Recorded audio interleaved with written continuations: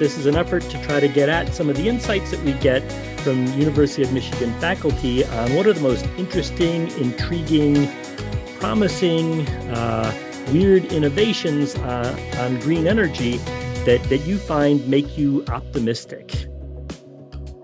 Hello, everyone, and welcome to the latest episode of the Impact Studios podcast series here at the University of Michigan's Ross School of Business. I'm your host, Jerry Davis, Faculty Director of the Impact Studio, where we harness design and business acumen to create equitable, sustainable solutions for organizations. Creating a business today requires a radically different set of activities than it did even 10 years ago. The folks that we have on the call include Margaret Woolridge. She's the director of the new Institute for Energy Solutions. Andre Bowman from Mechanical Engineering. Michael Craig from Seas and Industrial and Operations Engineering. Neil Dasgupta from Mechanical Engineering and Materials Science. And Johanna Matthew from EECS. And the format is that Margaret's going to tell us a bit about her new institute. This is a free advertising for a wonderful new initiative going on at the University of Michigan, an interdisciplinary center that I'm very excited about. Thank you very much. Thank you, Jerry. Appreciate the free advertising. And the Institute for Energy Solutions is primarily our primary goal, our mission is to build community. So that's one of the key gaps that we saw at the university, and that's to build community across the different units and sectors within the University of Michigan with people outside organizations, industry, nonprofits, for-profits, outside the university. And specifically, we want to do that with a focus on equity and access to clean energy solutions. So that's kind of our goal. We are going to launch a few initiatives. So those are initiatives that are for both faculty, research faculty, teaching faculty, all units, all communities, graduate students. We're going to start in those communities. We don't have as much for undergraduate students in terms of initiatives just yet, but we are going to try and organize courses and academic opportunities like Jerry's class. And because of our focus on community and underserved, in particular, trying to get green energy access to underserved groups, I see challenges and opportunities with discretized or disaggregated energy solutions. And one of the really neat things that I've seen are kind of an old idea, but new again, which is recovering energy from waste heat sources. And specifically, when you have housing, which is more dense, like apartment complexes or condominiums and townhouses, there are kind of the classic opportunities for district heating, kind of things like that. We have waste sources. But what I saw more recently, which I thought was really interesting, is coupling waste heat recovery from wastewater. So if you have, again, kind of concentrated housing, hospitals, for example, in addition, dorms, again, they have to dispose of wastewater, and that wastewater generally is sent to treatment facilities, but it's sent to treatment facilities at temperatures where there is still some access there to heat. And so there's some neat technologies that are essentially heat exchangers and heat pumps that are trying to recover that waste heat in ways that is economical and viable and can kind of put that energy back into whatever the source is. So for buildings. So again, I think the waste heat, in particular from streams that we haven't considered previously, is a really interesting kind of new technology and technology development. Oh, fantastic. I had never heard that, and that sounds really fascinating. So thank you. Sure. Thank you for this time. Yeah. And Neil. Great. Just briefly share some of the thoughts of exciting technologies. I work a lot in the battery space, and University of Michigan is very active in batteries. A lot of university level research in batteries is sort of stuck making rather small, what they call coin cells, which are like watch-sized batteries. But we're able to make larger format pouch cells and, even industrially relevant cells that could be used for automotive applications. So there's a lot of exciting things happening in the battery space. Perhaps two I'll just briefly highlight. One of them is there's a lot of momentum towards fast charging. The recharge time is still one of the major Achilles heels of electrification of a lot of mobility technologies. Of course, it takes on average about 3 to 4 minutes to refuel a vehicle, whereas even with aggressive, let's say Tesla supercharging, you're looking at 30 to 40 minutes. So, we need to bring that down by about a order of magnitude. But recently, I was part of a project funded by the Department of Energy on what they call their extreme fast charging battery portfolio. And it was actually quite successful. So we're able to demonstrate charging of automotive scale batteries in less than 10 minutes, which we envision could really be a game changer in terms of consumer acceptance of electric vehicles, because it helps to reduce, A, the need for range anxiety when you can refuel faster, but B, actually, people are buying these huge battery packs for electric cars. You want to have 300-mile range because we're used to simultaneously having large range from a gas tank and fast refueling times. But, on average, we don't drive very far very often. Some people do, of course, but most consumers are just driving short distances. But they buy this large battery pack for the car because they're worried about that 3% scenario when they're going on a road trip. However, what we're thinking is with fast charge technology, perhaps people would be okay buying a 250-mile range vehicle rather than a 350-mile range vehicle, which drops the price by about $10,000 on the price of the car.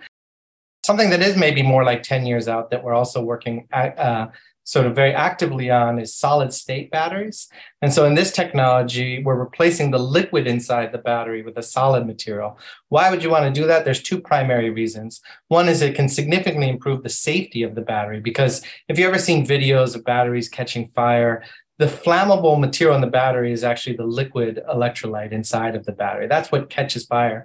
So if you can replace that with a ceramic material, which is a technology that my group and Jeff Sakamoto and others at Michigan are working on, you can eliminate the key flammable component in the battery.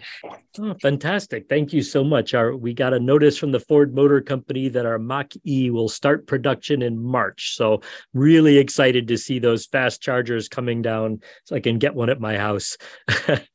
Thank you very much, Neil. Andre. Yeah, so I'm a fellow Department of Mechanical Engineering faculty member. I serve as director of the Auto Lab. So I'm sitting in the Auto Lab right now here on North Campus. It's a large, probably the largest university engine lab in the country. And we have many different kinds of engines running downstairs. And then there's one straight one over in Professor Woolridge's lab in the main G.G. Brown building. But my research involves alternative fuels, advanced engine technology, and related matters related to emissions control and reducing carbon footprint. So we need to do really three things at once. We need to be rolling out renewable fuels. And so that is an opportunity that's very exciting because that's technology that's available and the production is ramping up. There's going to be a factor of 10 increase in the amount of renewable diesel production in the U.S. from 2019 to 2024.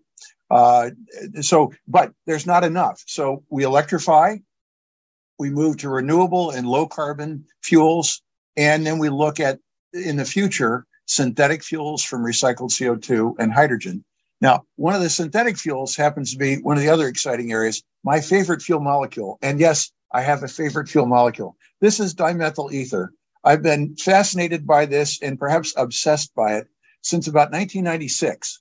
To date, nobody has commercialized a vehicle that will run on this, but there is now a pump out in Placentia, California, that has some amount of renewable DME blended into propane, and that's being sold for propane heating, cooking, and propane vehicle application. So if we could use this in diesel engines, it's another pathway to having vehicles that look like the ones that we have now, that get around some of the logistical challenges that we face today. This is a big opportunity if we can figure out how to engineer vehicles to operate on it. And if nothing else, in the meantime, a little bit of that in propane, you can have a propane auto gas vehicle with a smaller carbon footprint.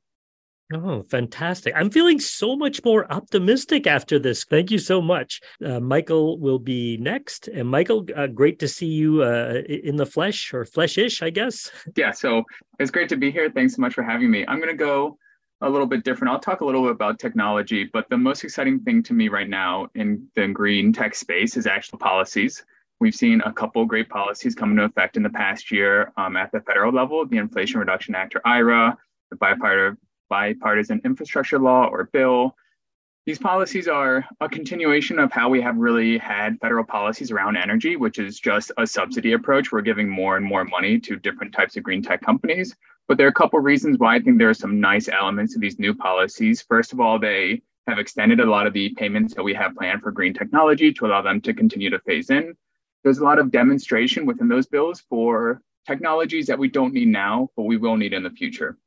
Those are things like carbon capture and sequestration, which is a crucial technology to achieve deep decarbonization technologies. Those are things like direct air capture, which pulls CO2 directly out of the atmosphere.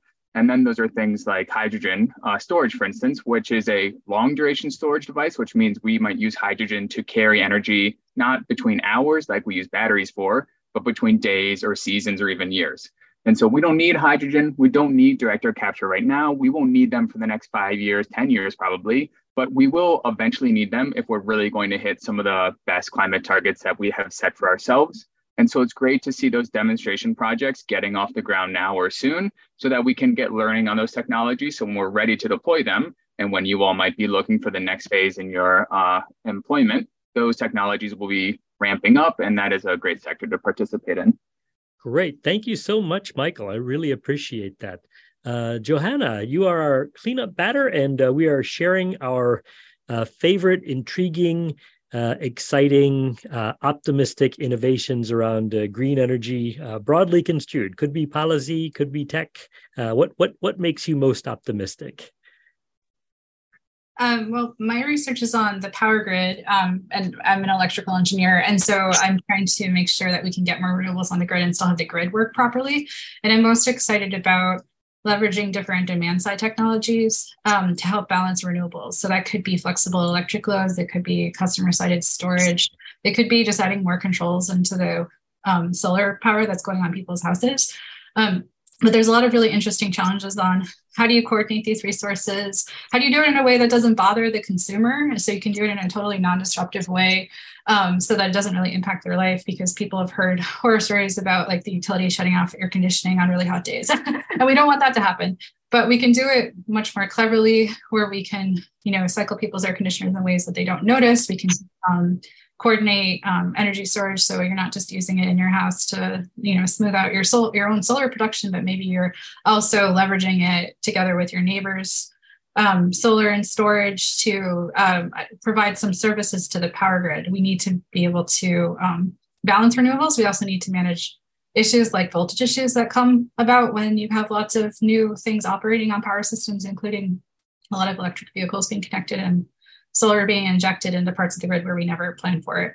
Oh, great. This has been the Impact Studio podcast. Until next time, thanks for listening. This podcast was produced in collaboration with Glenn Bugala.